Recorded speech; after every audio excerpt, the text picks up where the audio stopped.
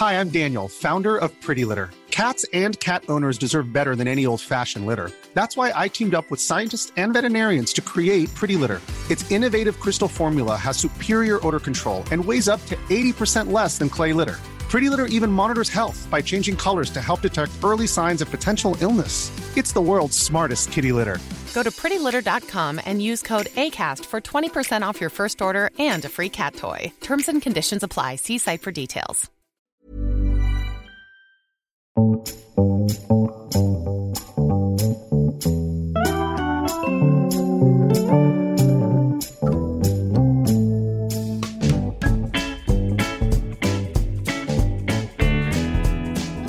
Welcome to episode 64 of The High Low, the weekly news and pop culture podcast brought to you by journalist Dolly Alderton and Pandora Sykes. How are you feeling about the cooling heat wave? Is it cooling? Yeah, apparently it's over. It's all over now. God, that's really depressing. I hate it when people kept on saying it was too hot. I'm glad I think today is perfect. It's still bright and tanning sunny. in. Since we last spoke, the Trump baby balloon has taken off, and my favourite picture, and boy the choices were good, was the one of Nelson Mandela catching baby Trump as the orange balloon appeared to float into the giant statue's hands in Parliament Square. Nearly 250,000 people joined the Dump Trump march in central London, protesting against the president's visit. That's a huge turnout, no? Yeah, enormous. Next, there was a press conference at Chequers between Trump and Theresa May, which was described by press there as agonising. Not so much a press conference as a 50-minute couples counselling session, one in which the therapist was regrettably absent, leaving no one to mediate between two rapidly fragmenting psyches, wrote John Crace in The Guardian. Trump later suggested that Theresa May should sue the EU. And of course, the video of Trump barging in front of the Queen, leaving her to totter behind him, went viral. Have you seen that video? No. God, it's really shocking. One of the best tweets on that I read was this from Matthew McGregor, which has had 40,000 retweets. I'm not a monarchist by any stretch of the imagination, but this is such an insult to Britain. Absolutely clueless, thoughtless, lacking in any dignity and without a shred of respect. So it's basically the Queen tottering alone in her lilac number in that baking heat with Trump like sort of barging past her and walking in front of her without offering her an arm, without kind of deferring to her at all. And it's had a lot of coverage because it just really summed up just that complete lack of respect he has for anyone, really. Poor old Queenie. In most recent Trump news, he has denied that Russia has meddled in the elections, going against his own intelligence chiefs. Away from Trump, I was interested this week by some tweets from Susanna Reid. Of course you were. Absolutely obsessed. Have you seen these? No. So she wrote these in response to the increasing pressure she seems to be under to make a stand against her Good Morning Britain co-host, Piers Morgan. Half my critics think I should leave my paid employment because they take issue with the one person sitting next to me. The other half think I should leave because I take issue with the person sitting next to me. I'm staying right where I am, wrote one of them. Getting hit from left and right, criticised for being too opinionated and too quiet, accused of being a snowflake and a, see you next Tuesday, too liberal, too enabling, good looking, but my skin just gets thicker by the second, she wrote. What do you make of her facing all the criticism at the moment for co-hosting with Piers Morgan? Well, I think, it's so hard for women to find space in broadcasting. So I understand what she's saying, that this is her job and she's got to show up and she's got to take it seriously and she's got to make a living. But I do understand why people might find it problematic that she shares that space with Piers Morgan, particularly some of the stuff he says on that show. But I do think she's quite good at picking him up on it. I mean, I don't watch Sit Up Britain, but you do. But she does, doesn't she? She does hold him to account for some of the more offensive things that he says. She does. I also think she's quite graceful. It's not her place to go on and argue on air with her presenter. And actually, when presenters do that, and there are other presenters who I find are constantly like nitpicking at their co-host, it's quite uncomfortable viewing. Like you and I. He's there. He is there to represent a voice, and he actually a lot of the time has done some quite thoughtful reading and comes up with some quite interesting points of view. A lot of the time he's also very controversial, but I don't really think that he should have to stand down any more than she should. I think they're there to represent different viewpoints. And like you say, she picks them up on it when it matters. Away from the trials and tribulations of Piers Morgan and Susanna Reid, what's been in the mailbag this week? We got a bunch of really lovely emails for our listener whose letter we read out for Ask the High Low last week about being a young adult orphan. And I've replied to them, but I also just want to say thank you so much for those and any more that are coming. Pandora and I were very moved by them, and with your permission, I will be sending all of those on to her. And what have you been enjoying this week, Dolly? I read a fabulous piece by Suzanne Moore with my coffee this morning about her upcoming 60th birthday and how we view women and age. Suzanne Moore, I'm sure you all know, is a Guardian journalist and widely thought of as one of the best journalists working today. She's a very brave writer, I think. She's admirably no-nonsense and very clean with her prose. And do check out her writing, particularly her political commentary, if you're not familiar with it. She wrote, I gaze upon our youth, especially in this weather, as they glow with urgency, and I remember all that fondly. But I know that my time is now. The anxiety of menopause has come and gone, and let me know that my energy is now for me, that I'm responsible for my own happiness. I've spent my disposable income on getting work done, not on my face, too late, but on my brain. I went back to college. This is the only anti-aging serum I would recommend. We are told that women my age are embarrassing, while men my age are hitting their prime. But surely in this era of self-identification, we all know that inside doesn't match the outside, and I'm actually 14. Hopefully I will get the documents soon. The only wisdom I have accrued is that it doesn't help to worry about what others think, as they will think it anyway. Don't act out of obligation. You're allowed to waste your own time. As Nora Ephron said of a friend who had tongue cancer and so couldn't eat a last meal, have your last meal all the time. This is how I intend to live. I'm not fooling myself or anyone else about my age. So 60, bring it on. I want all the cake. I loved it so much, and I think our attitude to ageing in this country, particularly ageing women, is something I feel very enraged about. I find it very disrespectful and very patronising, the way we speak about and treat older women. And I think this piece is a really important reminder that, to quote Hannah Gadsby, these women are in their prime and that they deserve to be heard and they deserve to be taken seriously and they deserve to be seen. So thank you very much, wonderful Suzanne Moore, for writing that, and very happy birthday to you. I also listened to Elizabeth Day's new podcast, How to Fail, which is such a good idea for a series, I think. She interviews people about 3 particular things that they've failed at throughout their lifetime, with the ethos of the podcast being that we learn so much more from failure than we do from our success, and yet we live in a culture that only recognises and discusses and is open about achievement. The first episode is with Phoebe Waller-Bridge, who is the actor and writer and creator of Fleabag, who I just adore. And I think it's probably the most open interview I've heard with her. And she talks about a load of different stuff. She talks about the indignity of auditioning and being an actor. She tells a very funny story of failure about when she auditioned to have a part, quite a big part, I think, in Downton Abbey. She talks about the taboo of female rage and anger and how she harnesses it, and the long disaster that is one's 20s.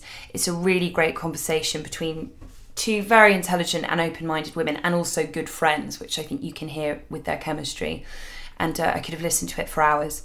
Here's a clip I particularly enjoyed when Phoebe is talking about women's fear of ageing. The gloom of self-loathing that we're supposed to grow around us as we get older and start fearing that our value is diminishing has been the opposite experience for me, actually. I feel like there's a message from society and billboards and all that kind of stuff that is teaching us to sort of hate ourselves. And I've always felt like that was a kind of way of controlling us. And the moment I realised that, I was like, oh, you're just trying to control me. And then that flicked my rebellious switch even more. And now I just feel way more fierce than I ever did in my 20s. Disclaimer, Dolly Alderton has also shared her own stories of failure on this podcast. I am. All my epic failures are coming up at some point in this series. And I've also I begged Elizabeth if I could interview her for the final episode, which I did yesterday. That's what journalists do when they're drunk. They just sit around interviewing each other.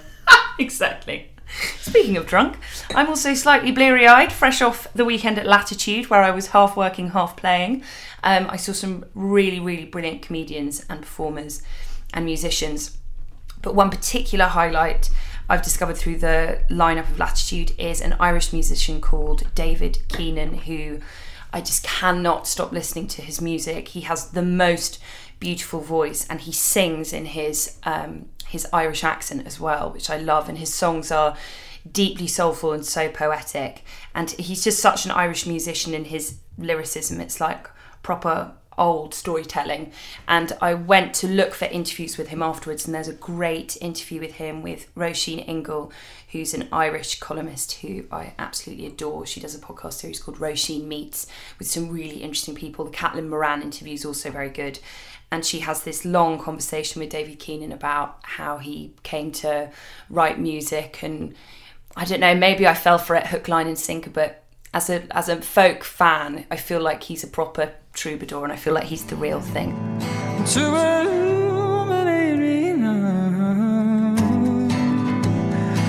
if I lean towards the trigger, you say you can't get a killer, no. No, you can't get a killer, no. What have you been up to this week? I've been reading The Discomfort Zone by Farah Storr. Farah is the editor of Cosmo in the UK, and this is I'd call it a work help book as opposed to a self-help book. And there are quite a few of these around at the moment. There's the Toolkit for Working Women by Adegoke Awagba. There's the Multi-Hyphen Method by Emma Gannon. The Discomfort Zone has a really interesting premise, and it's not something I've really seen explored elsewhere, although it really ties in with Elizabeth's podcast about, you know, failure being a really positive and like galvanising thing. So yeah, it centres around the idea that a brief moment of discomfort is necessary and vital to success. And she talks about the danger of avoiding discomfort, the obstacle shirker, and champions the micro-diversion as a way to overcome obstacles.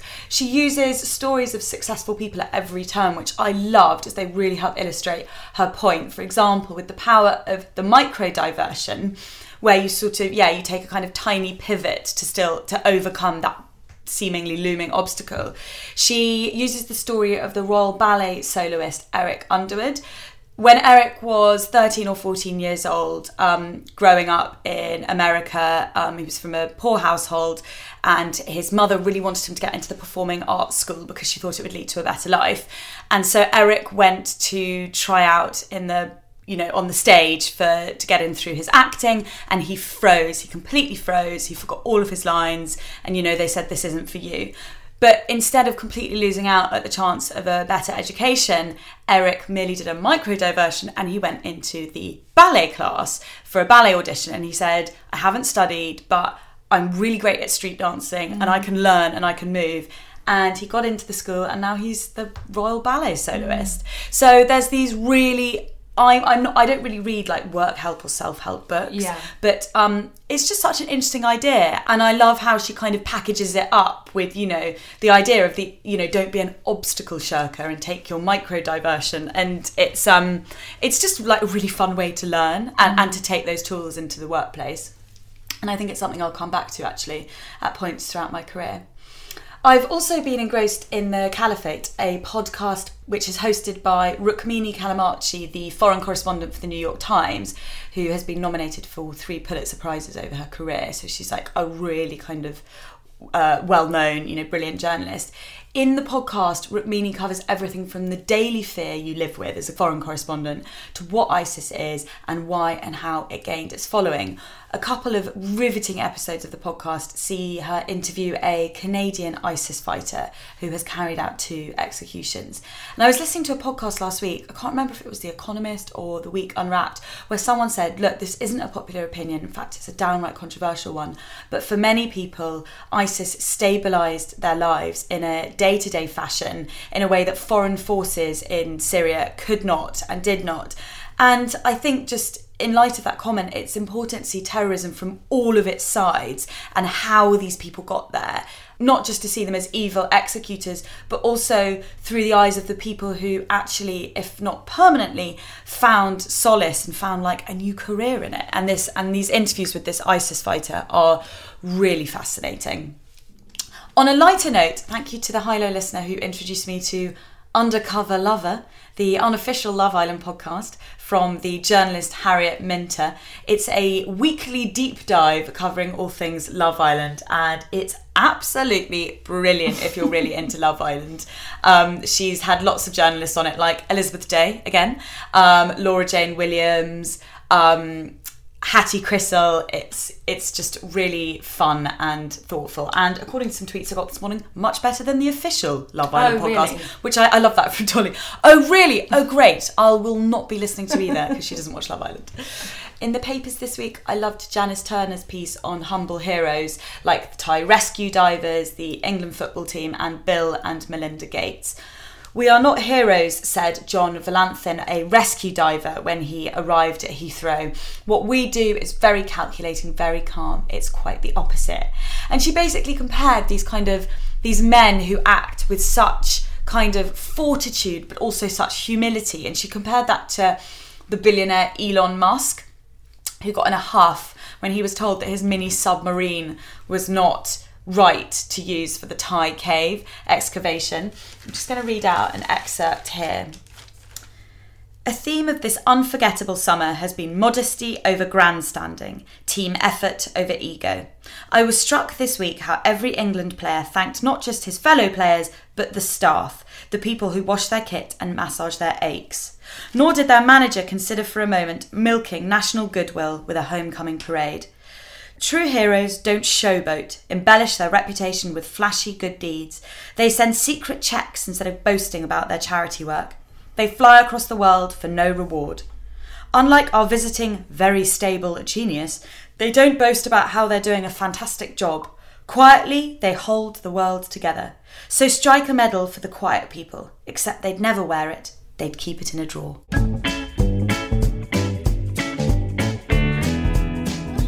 Support for the High-Low comes from Moet and Shandon. When you make wine, it's so much more than pressing grapes and letting them age. Everyone's favourite bottle of bubbles, Moet Brut Imperial, is actually made of over 100 different wines made from the 3 champagne grape varieties: Pinot Noir, Pinot Meunier and Chardonnay, that have been blended. These wines have come from a number of different harvests. The challenge for the cellar master is making sure that no matter what, the Moet Imperial tastes the same year on year and bottle after bottle. It's like an artist who is asked to paint the exact same picture with identical colours, but who is given a different palette. No pressure at all then. When Benoit Guez, the cellar master, feels the harvest is exceptional, it is his time to have some fun and make a vintage champagne. A vintage champagne means that only the grapes from that harvest will be blended. This means that each one vintage is totally unique and exclusive, just when you thought champagne couldn't get any better. Apparently 2009 was the best year for champagne in a long time. So if you've got your hands on a bottle of Moet Grand Vintage 2009, then you are set. Thanks very much to Moet and Shandon. It's now time for the top line, read by Dolly Alderton. Search high and low, so close, yet so far to go.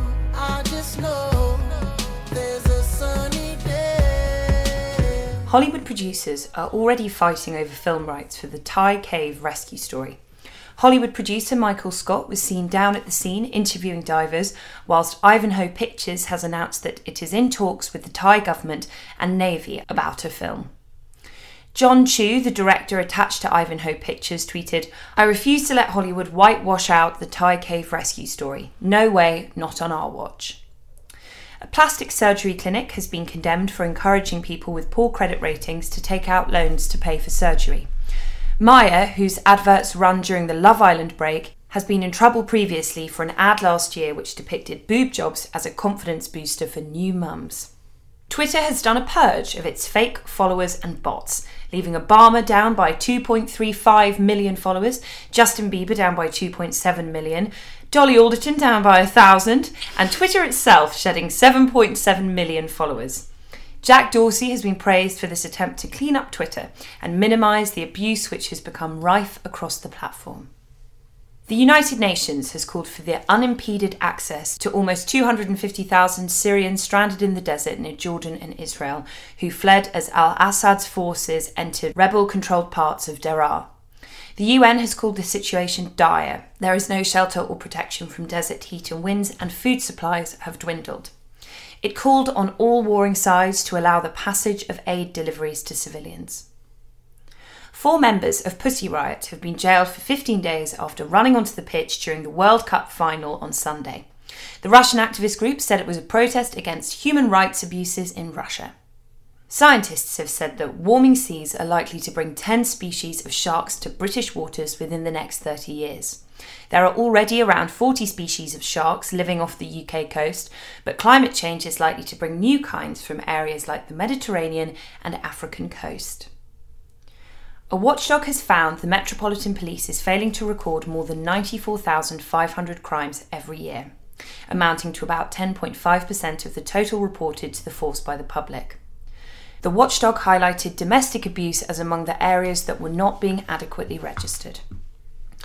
A model has walked down the catwalk while breastfeeding her baby. At the Sports Illustrated show during Miami Swim Week, Mara Martin strutted down the catwalk in a metallic gold, one-shouldered bikini while carrying her 5-month-old baby who was wearing noise-cancelling headphones and a nappy.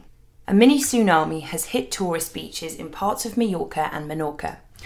A wave measuring nearly 5 feet hit the west coast of Menorca on Monday morning. There were no reports of any injuries, and the tsunami occurred when the beaches were largely empty before holidaymakers started to arrive for their daily dose of sun.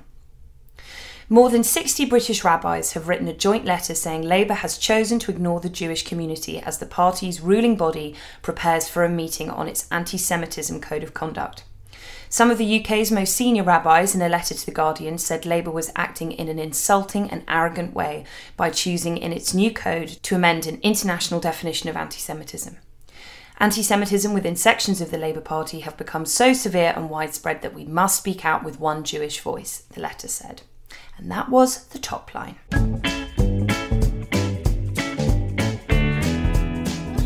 It is now time for our author special. Yomi, Adegoke and Elizabeth Uviebinené are the authors of Slay in Your Lane, The Black Girl Bible, which was published earlier this month by Fourth Estate after a bidding war between 9 different publishers. Stuffed full of interviews with successful black British women such as Olympic athlete Denise Lewis, politician Dawn Butler, barrister and journalist Effa Hirsch, comedian Susan Wokoma and publisher Charmaine Lovegrove, it covers what it is to be a young black woman through education, dating, the workplace and mental health. We are writing this as much for ourselves as we are for other black women, wrote Yomi in the foreword. But as Janice Turner wrote in an interview with you both for The Times, Slay in Your Lane should be mandatory reading for everyone. We rarely hear about black women, you write. This book, brilliantly and thoughtfully researched, stuffed full of information and anecdotes, is destined to change that. Welcome to the studio, Yomi and Elizabeth. Hi. Hi. First off, can you tell us a bit about how the idea for the book came about, the process of bringing it together, and what that process was like as 2 very close friends? So we came up with the idea in March 2015.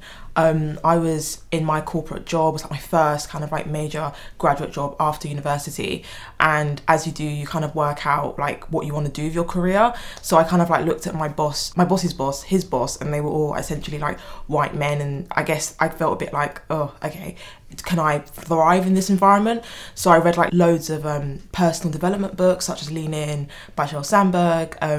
And though those books were great, there was a particular chapter in one of the follow-up books that she wrote that really kind of like spoke to me. It was a chapter talking about a black woman's place in just corporate America. And I think it was that kind of chapter in that follow-up edition in Sheryl Sandberg's book that kind of made me realise that, oh wow, there should be more than just like one chapter in this book in a follow-up edition. There should be like a whole kind of a book essentially. And I think at that time I was kind of like in my own kind of like challenges at work. I was just trying to work out exactly what I wanted. So I essentially called Yomi on like kind of frustrated week, and as you do, your best friend. And obviously her being a journalist and writer, I was like, I think you should write a book for me essentially. And we had a conversation, and by the end of that conversation we decided to work together on the book. Yeah, and then there was a lot of sort of, because initially when Elizabeth called me, it was like, okay, we want to talk a lot about the workplace and how you sort of navigate the workplace as a black woman. And then once we started doing research, it became clear there was just nothing about being a black British woman in any context. So whether it was like dating or health or education or within the media sort of thing. So then we were like, what's the point of like slaying in your work lane, if like your love life's just a total mess, and like if your health's a total mess. So then it just kind of expanded, and I think that's where the whole kind of like collaborative and like best friend element came in really handy, because it's like we're so different and also so similar that we had like such a clear vision, but then it's like we could always kind of see what was missing, because if one of us didn't spot it, the other one would. So it just kind of like built like honestly so quickly, because it was just like we just kind of been like, what about this, what about that, like yeah. Slay in Your Lane is at its best when discussing the myriad nuances of racism with multiple illustrations of each. You cover microaggressions, micro-assaults, micro-invalidation, the white cosign, and the idea of covering, where a black woman adopts a white face to be more racially palatable. Can you talk a little bit about these kind of numerous things that you identify in the everyday struggles that a black woman might face in the workplace, or in dating, or in health, as you say, or in school? So I'll talk a little bit about covering, which is what Funke Abimbola, one of our interviewees, a lawyer, spoke about, which I'd never sort of actually thought of. Like, I'd been sort of vaguely aware that it was something I was probably doing, but there was no kind of language for it, and I think that's one of the things that we really tried to do in this book. With Funke, she was talking about covering and essentially not feeling that you can I mean, I guess no one really brings their whole self to work, because then we just be like mad in our working spaces. But she was like talking about sort of, yeah, essentially covering by kind of putting on a face that isn't one that it's not a natural one, if that makes sense. It's kind of like ensuring that you are, as you said, racially palatable, by sort of chipping off little bits of yourself that I suppose are too black, if that makes sense. So that's kind of like ensuring that you have the right hair in certain work environments, you speak a particular way. We speak a lot about code switching. Nobody's saying that you should bring your entire self to work, but you shouldn't feel like you have to sort of put away big bits of what makes you yourself in a drawer, essentially, and feel like things that are sort of core to your like black identity.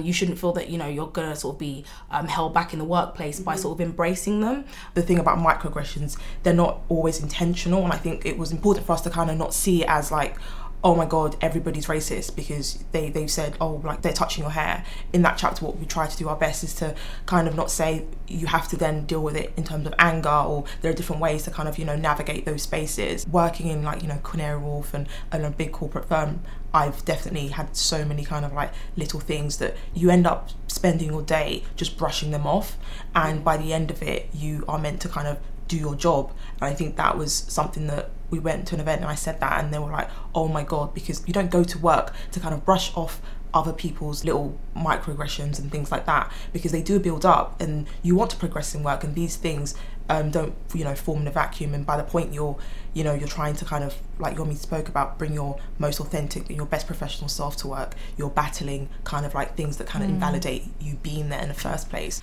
I think that the way you name stuff is really powerful, like the idea of the white cosign, that, you know, a young black woman at work may suggest an idea, but no one takes it seriously until like her white senior is like, oh, that's a really good idea. I thought that was a really interesting way of putting it. That's happened to me. Like I've been in like meetings, and where I'm obviously the marketing manager, I'm leading a project, and I would say, well, this is how I feel, and this is what we should be doing, and give really structured feedback. And my kind of superior, he would, who's a white male, he would say, well, I agree with Elizabeth, and all of a sudden everyone's a bit more energetic about that particular idea or that particular piece of feedback. But what I've found is, it can prove useful, inverted commas, but it's not something that I like to rely on. And I you have to rely on exactly. And also, as you said earlier, is that grinds down on you. If that's a kind of low level constant thing, then it will really have an effect on like your sense of agency and your sense of worth and your confidence and your work. Absolutely. The book describes what it is to be a black woman right from the very beginning. For example, in the classroom, the main focus is on white working class boys, then a smaller focus on black boys, leaving little to no attention paid to black girls. As a result, black girls are largely rendered invisible within the education conversation, you write, Elizabeth. You write about the unconscious bias of the classroom and cite the absence of role models for black and minority ethnic children. And you endorse this with a ton of really, really meaningful statistics. One that I found particularly interesting is an American study that showed that you're more likely to succeed as a student if you look like your teacher. And it was more profound in black girls. I think that was bit that really like took me back. More, it across all different pupils, it proved to be true. But when it came to black girls, it was even more apparent out of all the other groups. And I think that says a lot. It says a lot about the importance of representation, essentially. It comes back to the you cannot be what you cannot Exactly. see, doesn't it? Time Absolutely. and time again. Yeah. I mean, you guys did so much research for this book. It was unbelievably impressive, but also it just was so galvanising to your arguments. There was no like, oh, you could read that data one way or the other. This was like overwhelming data. And I don't think I've ever read a book with so much fortifying data. For example, in 2013 to 14, only 12% of trainee teachers were not white, whilst only 8% of university professors are not white. And of that 8%, only 0.49% are black women. Were you shocked when you were doing this research? Or did it just, endorse your feelings that like, my God, we need this book and my God, we need change? I think it was like a combination of the two. The research is very intentional because so much of our sort of, as black women, our fears and our kind of like, we have these kind of suspicions that, maybe this is because I'm black. But then it's been caricatured over the years because there was the whole Ali G, is it because I was black? Like that's literally how our sort of worries about things and whether things are racist, that's what they've been kind of rendered to. So for us, it was so key and so important that whatever we were saying was backed up with as much statistical data as we could. It's so important to try and get as specific as possible because we wanted people to read it and sort of be like, look, this isn't about a chip on... Exactly, this isn't a chip on the shoulder. This isn't, this made-up, imagined thing. Elizabeth talks a lot about sanity checks and just being able to see that these things aren't imagined, but then also for people that don't live within this demographic to understand that it's not made up. But I guess for us, when we're reading it, it's like a lot of it was shocking. A lot of the things around health, for instance, and like black women being 3 times more likely to die from breast cancer.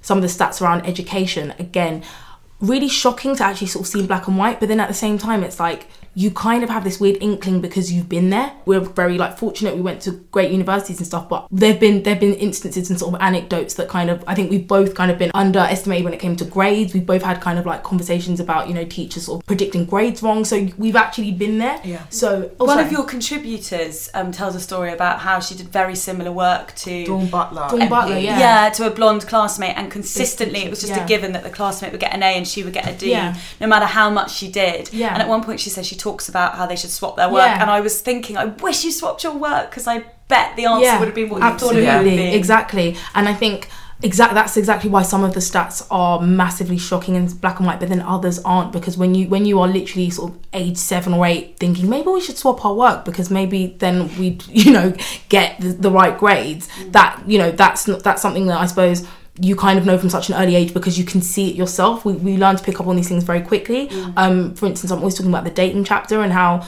the stats of like, black women are more likely to be swiped left than any other group, and then that goes for within our own community, so black men as well. Like, again, seeing it on paper is like, whoa, that's shocking, but being a black woman and sort of like anecdotes from friends and just hearing, like, it's not as surprising as it should be. And I think a lot of the sort of reactions we get from like when we do panels and we speak to people and they're like, oh my gosh, this really spoke to me and this really shocked me.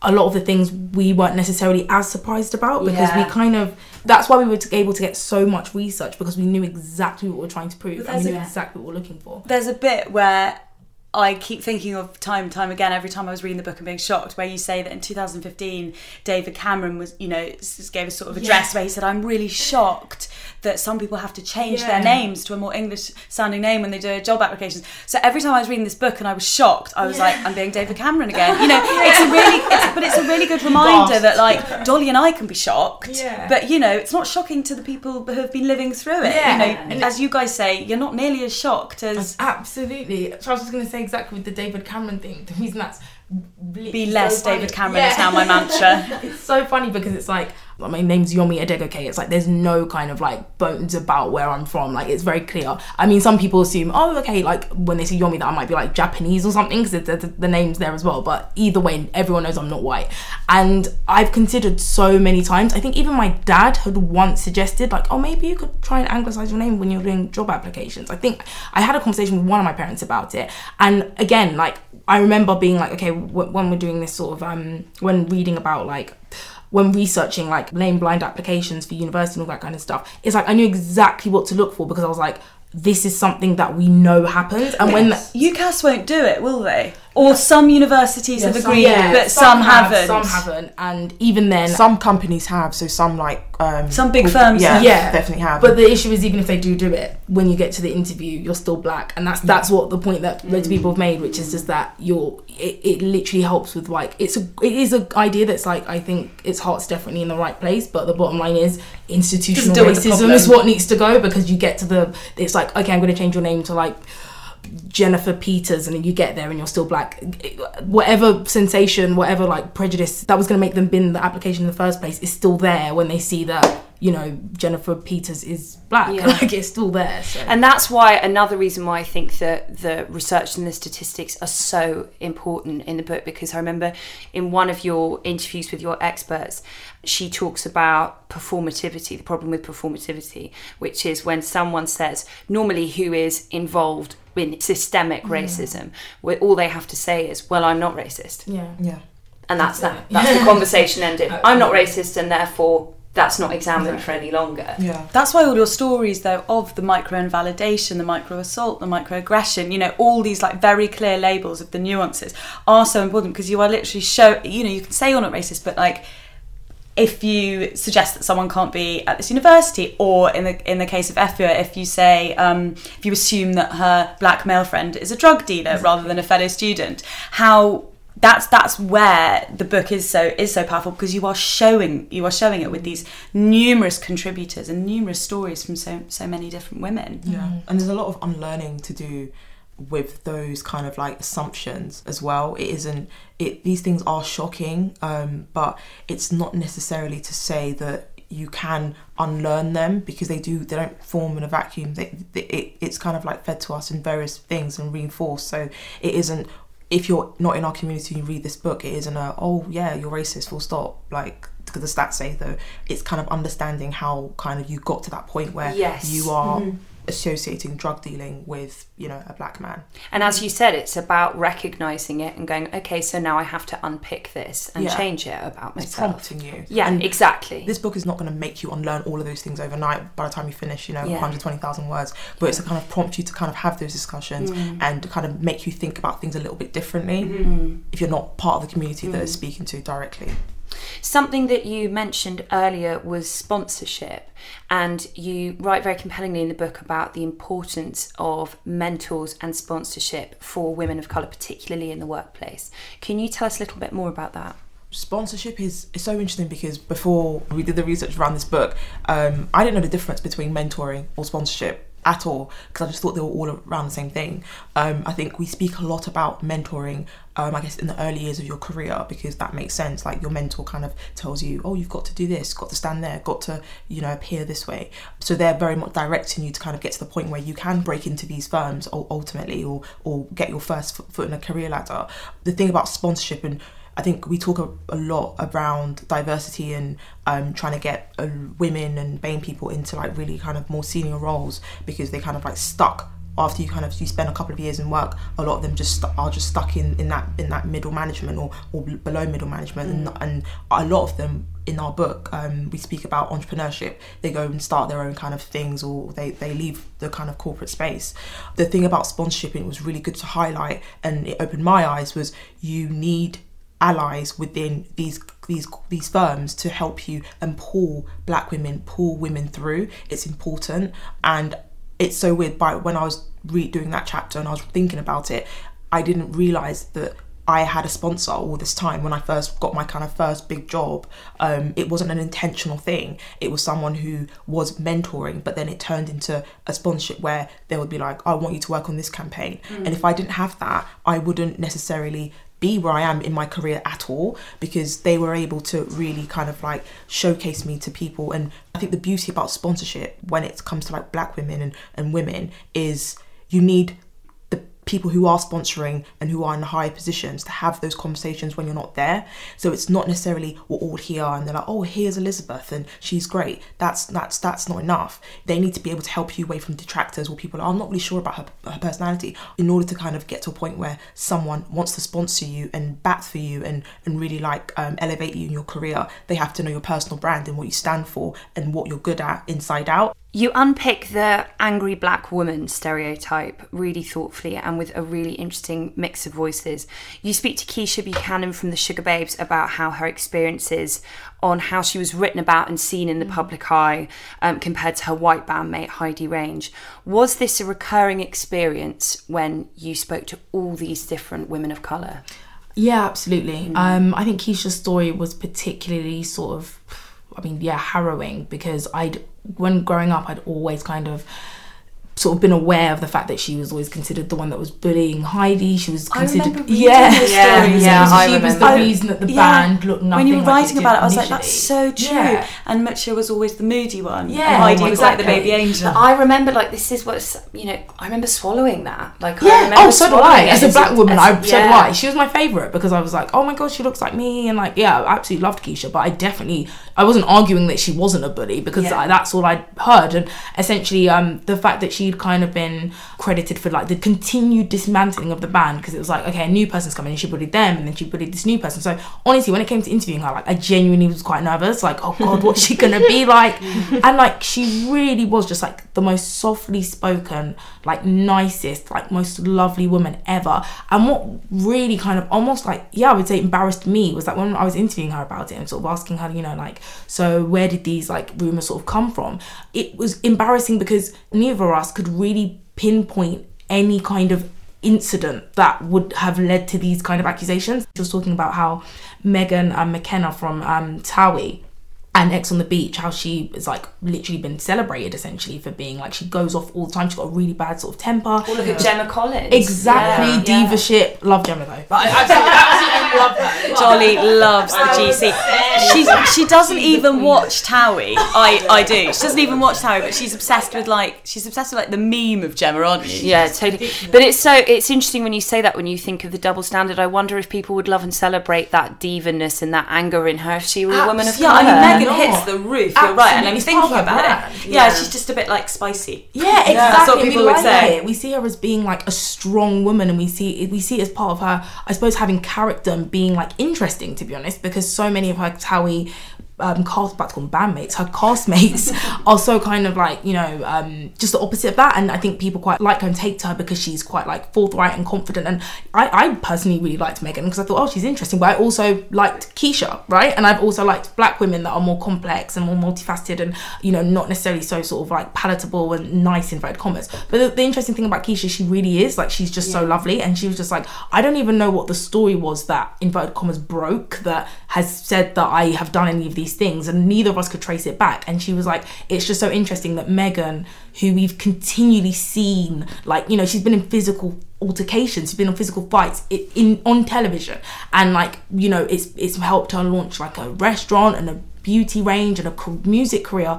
And Keisha, it's like no one has ever, like, physically, like in the media anyway, ever seen her sort of have a temper tantrum or sort of lash out. Not even that her anger was invalidated by the media, it's that it was never actually, it was created there. Exactly. And that's the thing. And she was like, it's fascinating to her that, like, despite such, like, not even little evidence, no evidence, it was just so easy for everyone to go with. And she was talking about Mutia as well, and the fact that Mutia sort of being like ethnic and sort of being, piercings, tattoos, soulful voice, so people kind of categorise her often as black as well. She was like, it was very much those two were like the angry, women essentially. You say in the book, there's someone, is it a friend of yours that's showing a potential intern around work? Yeah. And you already knew that she wasn't going to get the job because she was too loud. She was too, she had a big personality, so she had life in her.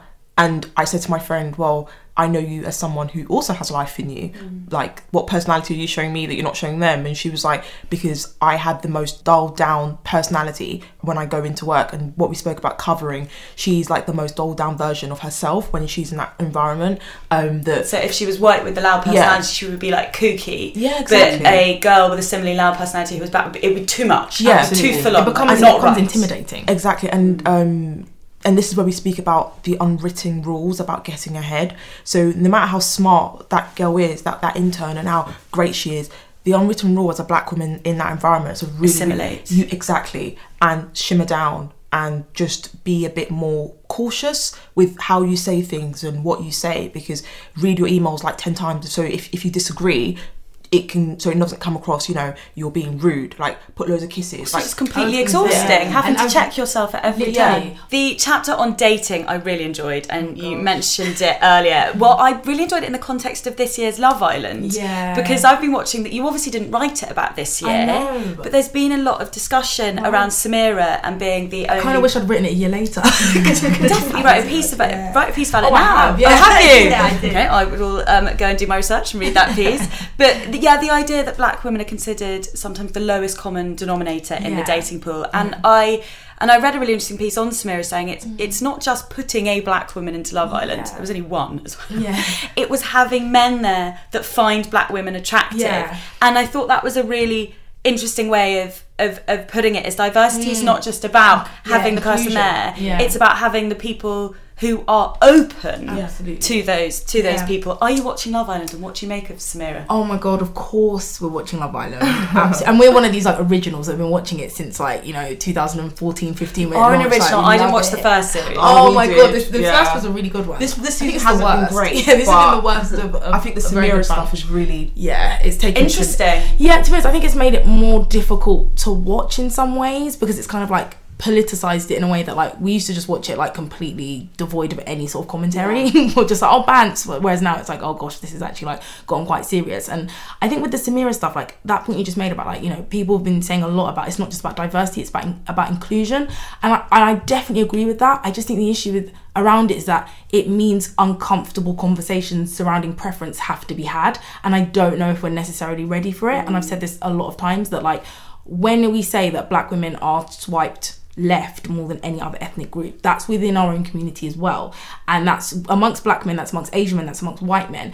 And I was saying this literally yesterday on a panel that nobody's trying to say that like off the back of like reading Stay in Your Lane, you have to literally find the darkest black woman you can find and be like, oh, I'm declare your love to her and propose. But I feel like preferences are something that like they are yours and they're not for anybody to necessarily like interrogate, but I do think that it's very much about acknowledging where they come from and why. Exactly, they do not form in a vacuum. And I think one of the weird things around preference is it very much is considered something that you are just born with in terms of like who you find attractive physically. So not in terms of sexuality, but in terms of what your type is.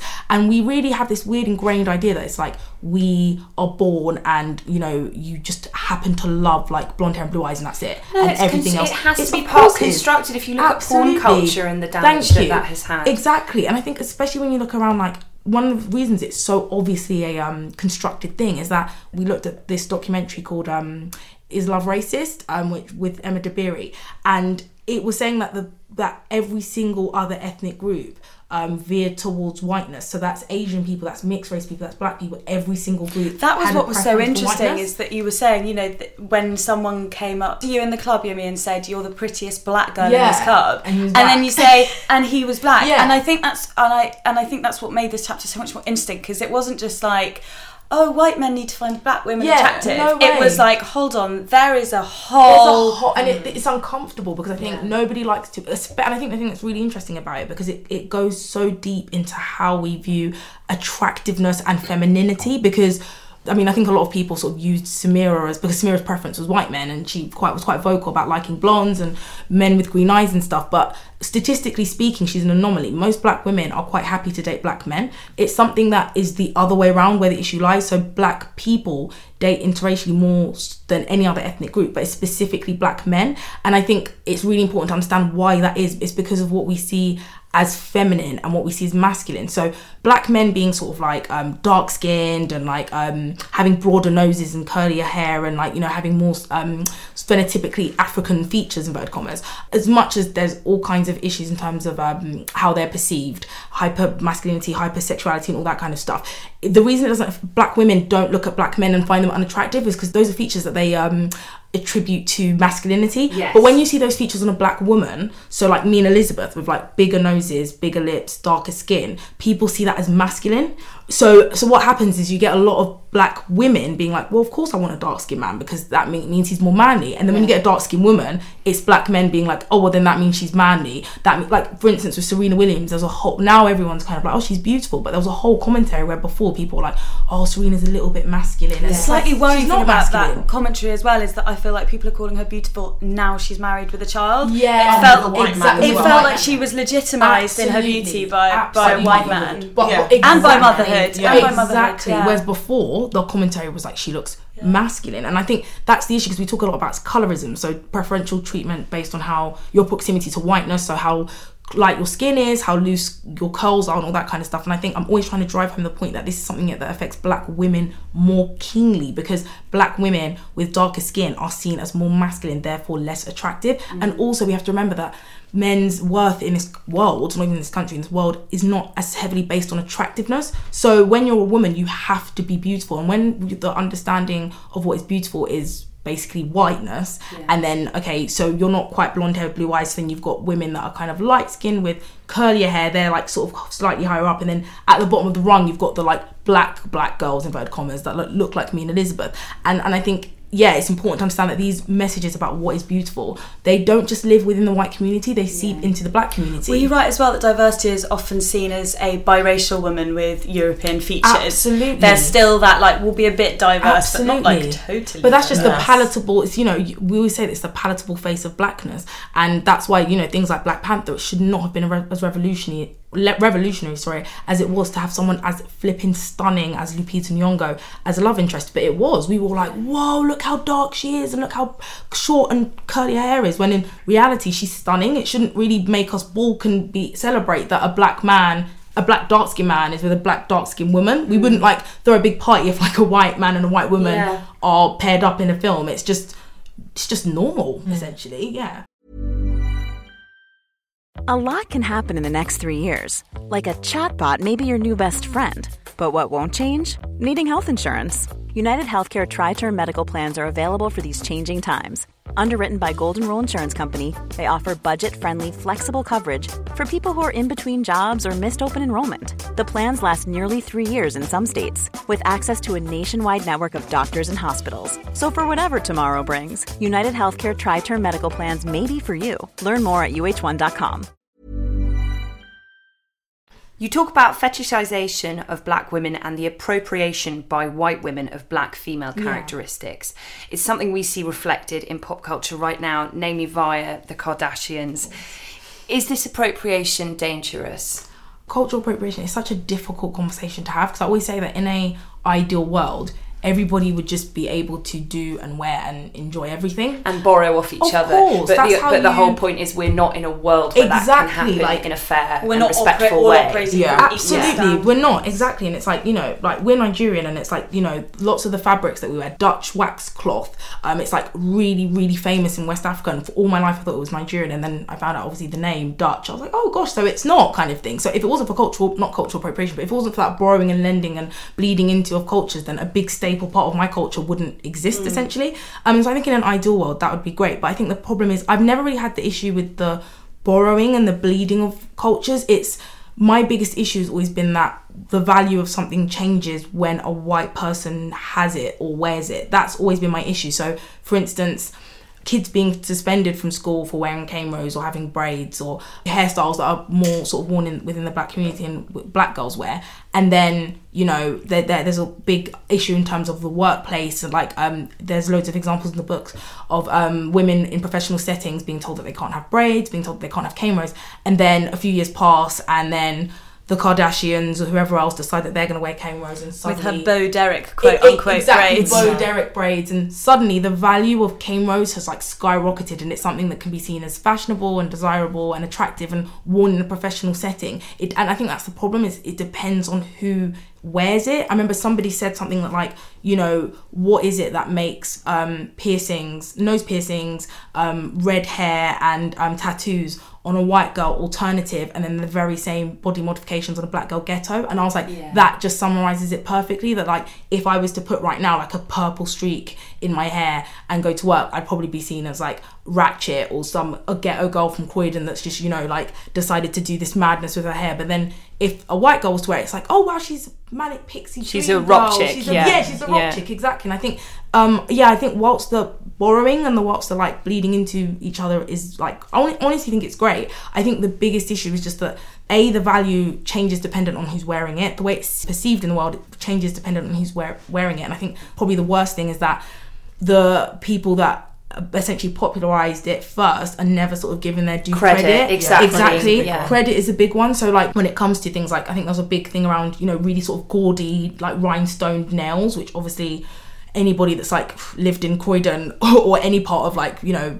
South London for like whatever period of time, they've always been really popular to have like these really long kind of like what people would call like yardie nails of like, you know, massive like neon colours and stuff. And then there was a period like over the last few years where that became really fashionable, but it became this whole check out these new nails that we've discovered. And it's that's why people used to call, before cultural appropriation became the term, people used to call it Columbizing, because of that Christopher Columbus rocking up and discovering this nation that already existed. So it's that thing of cane rows being invented in this whole 2015, like in 2015 when it became this big, like twerking, for instance, when Miley Cyrus, it was like she's invented twerking, and it's like she actually hasn't. This is something that if you listen to like songs from the 90s, they're singing about all the time. So I think it's those issues about credit, and I don't want to wear something and it's considered tacky on me, and then if someone white wears it, I've always said that like the name Shaniqua, if like, I think the first time I wrote about cultural appropriation, I said something like the name Shaniqua, if Alexa Chung had a child, because she's like so fashionable and like beloved, like if she had a kid and she was like, I'm going to call my child Shaniqua, all the negative connotations of the name would probably just melt away, and it'd be like, Shaniqua's this brand new cool like quirky name. Yeah, so that's a really interesting example. You talk a little bit about slim thick as well, about that body type being espoused kind of by lots of white girls in popular culture now, and it's something you see on Instagram as well, even down to the way a lot of kind of Instagram models are like sitting or wearing their clothes, or even like literally maneuvering parts of their body, so it looks like they're really encompassing that body type, which obviously is borrowing from a black body type. But not only Instagram models, I think even brands, I think that's the bit that's starting to really annoy me. So I won't name the brands, but can if you want. We ain't sponsored by them. What's this, Fashion Nova, you've got Misguided, you've got Boohoo. If you go on their pages, they all look like versions of Kim Kardashian's like younger self. You hardly see any black models, and they're meant to look like black women but just not have a darker hue skin, and that's I think that's the bit that I just find a bit more troubling. And I think as someone who's on their websites, that's a big turn off now. That's the thing that really like hurts, if anything. It's like the best bits of black girls. Like it's literally like you've got a Mr. Potato Head and then you're just like plucking, like, we definitely don't like your noses. So like black girls, but we'll take your bum. Exactly, we'll take your bum. You can keep the nose, we can take the lips, you can definitely keep the hair, but we can take the hairstyles, and then like, do you know what I mean? It's like just plucking of certain bits, and but then keep the skin tone 100%. Like Much has been made of the advances in black beauty recently, and yet a lot of it does seem to be mere lip service. The whitewashing of coloured women, you write, is still rife, and whilst diverse campaigns are being shot, the makeup for those very women is not readily available. For example, Jordan Dunn was the face of Maybelline, but she wouldn't have been able to walk into a store and buy the right colour foundation for her skin because only the 6 lightest shades were stocked. Why do you think, given that Rihanna's Fenty Beauty foundation, lauded for its 40 shade strong collection, and the fact that it's always selling out in the darkest shades, why do you think that the beauty industry is so slow to progress in a kind of wider mainstream sense? Elizabeth actually told me about this, because remember that you're quoted in my chapter about the distribution thing. Yeah, I think the thing about Fenty is only stocked in like House of Fraser, isn't it House of Fraser? Harvey Nichols. So, and there's queues around the block. Yeah, and you won't necessarily get that in Harvey Nichols. Like one in, I used to live in Birmingham. It's like one in Birmingham. I don't think it's not really the most popular store. The average kind of like Superdrug or Boots, they're everywhere, essentially every high street. So in terms of like the distribution, so the marketing campaigns may be kind of like, oh, we have all these, you know, diversity, so L'Oreal, but when you go into like your local Superdrug, it's just in terms of space, they're just not going to stock it. They may stock it, but it may be in a drawer. So in terms of that distribution element, the marketing may be great, but if they're not getting the distribution into stores where they stock all of the shades, it's never going to be the same. So like Bobbi Brown, I've gone to like their store, and they will have like, let's say 5 shades, and let's say they have 20 shades, and they will have backups of like the 10 shades. So they'll have loads of reams of like white girls who can necessarily use those shades. But when it came to like the darker shades, they'll probably stock maybe 3 of each. So once it's out, and then you've got to wait another like week for them to order it from the actual like warehouse. So it's I think that's more logistical in terms of the actual change. So when you watch your ads and stuff like that, that's kind of like diverse, and you've got Jordan Dunn fronting it, which is great. But the average person, when they go into a store, it's just not there. That's because they can choose not to stock it.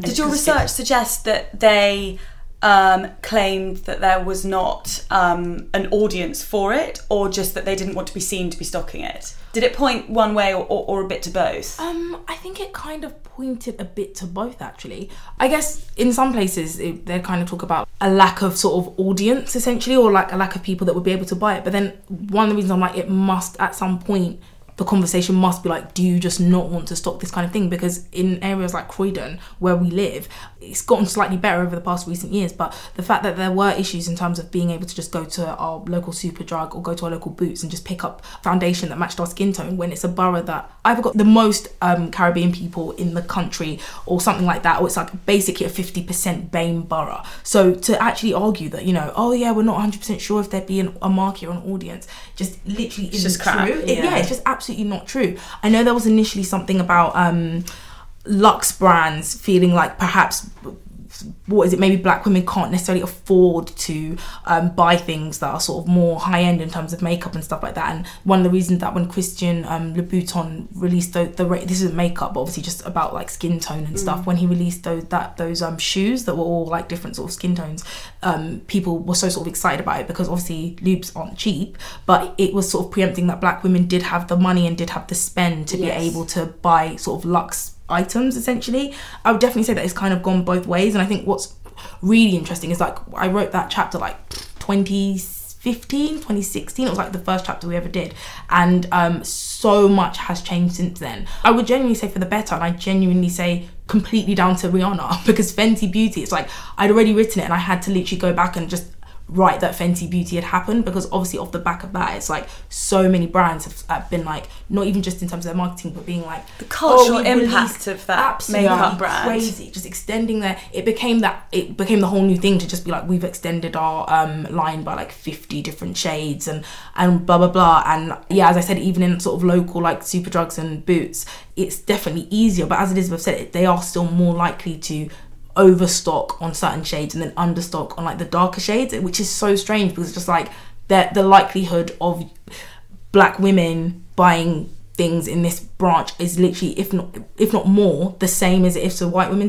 in certain boroughs. I think it definitely makes sense in certain boroughs where it's like, okay, it's predominantly white, for you to be like, oh okay, perhaps we don't need quite so many dark foundation shades. But the reason, I think what really disproves it are the highly densely ethnic areas, boroughs and areas that just kind of disprove that theory altogether.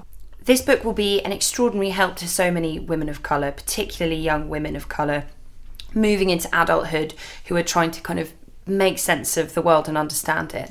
But this book wasn't around for you two when you were teenagers, and we were wondering if you could go back to your younger selves, knowing everything that you know now, with all the research that you've done and all the experiences that you've had, what would you say to them? Gosh, to younger me, I guess, or a younger Elizabeth, if that's easier.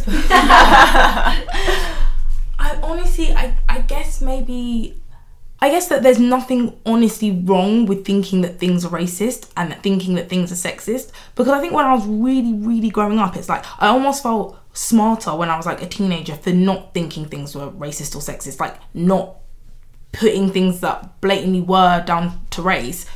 But I felt better for not doing that, because I felt like, as I said, that whole Ali G, is it because I was black thing, I felt like it perhaps made me better or smarter to just be like, oh, well, not everything's about race, when a lot of it is, sadly, in this country. And I think it was only when I went to university, and I always say that the book that like literally radicalised me, which was called Patricia Hills Collins's Black Feminist Thought, when I read that, it was like for a module at uni, I remember literally leaving like the lecture theatre and being like, oh my goodness, like so much stuff that I didn't even realise was going on or happening to me like had been, and that it was not only not a bad thing, but it was important to talk about the fact that these things often happened to me because I was black and because I was female, and sometimes because I was both at the same time. So yeah, I guess honestly, if I was going back to like young kind of like 13-year-old Yomi, I'd just be like, it matters to be proud to be black, because I live in a world which tells me I shouldn't be. Like, being proud to be white isn't something, no one's trying to make white people feel bad about being white or feel embarrassed or feel like, but being black is something that like, yeah, it's got like, it had and has like loads of stigma around it. So that's why black pride was a thing. So yeah, I think looking back, I honestly would just try to tell myself that like, sometimes things are about race, and it doesn't make you any smarter or any kind of like more progressive to pretend it's not, because it is sometimes. In the same way, sometimes things are about sexism and whatever else, and whether I ignore it or not, it doesn't stop it from being the case. No, I definitely agree with everything Yomi said. I think that this book is, in terms of people they read it in terms of coming of age and they're younger, I think it's for them to understand that there are women who've experienced these things and they are paving the way for you to achieve those things as well as more. I think it's for guidance to let them know that they're not alone in this world, in terms of if they don't have like, you know, an older sister or younger sister. I didn't have older sisters, so I was always looking for kind of like older women to kind of validate like who I am and stuff. So I think it will just give them a better grounding of like their identity in this world, and they're not meant to just be, you know, in the sidelines or not achieve great things or just be, I guess, everybody's kind of like sounding board. And they are forming identities, and they can achieve what they want to achieve, essentially. Elizabeth and Yomi, thank you so much for coming on the show, and congratulations on your totally brilliant book. Slay in Your Lane is published by Fourth Estate and is out now. Thank you very much to everyone who listened to The High Low. Don't forget to rate, review and subscribe. It helps other people find us and boosts us in the iTunes charts. You can email us thehighlowshow@gmail.com or tweet us @thehighlowshow. Bye-bye. Bye.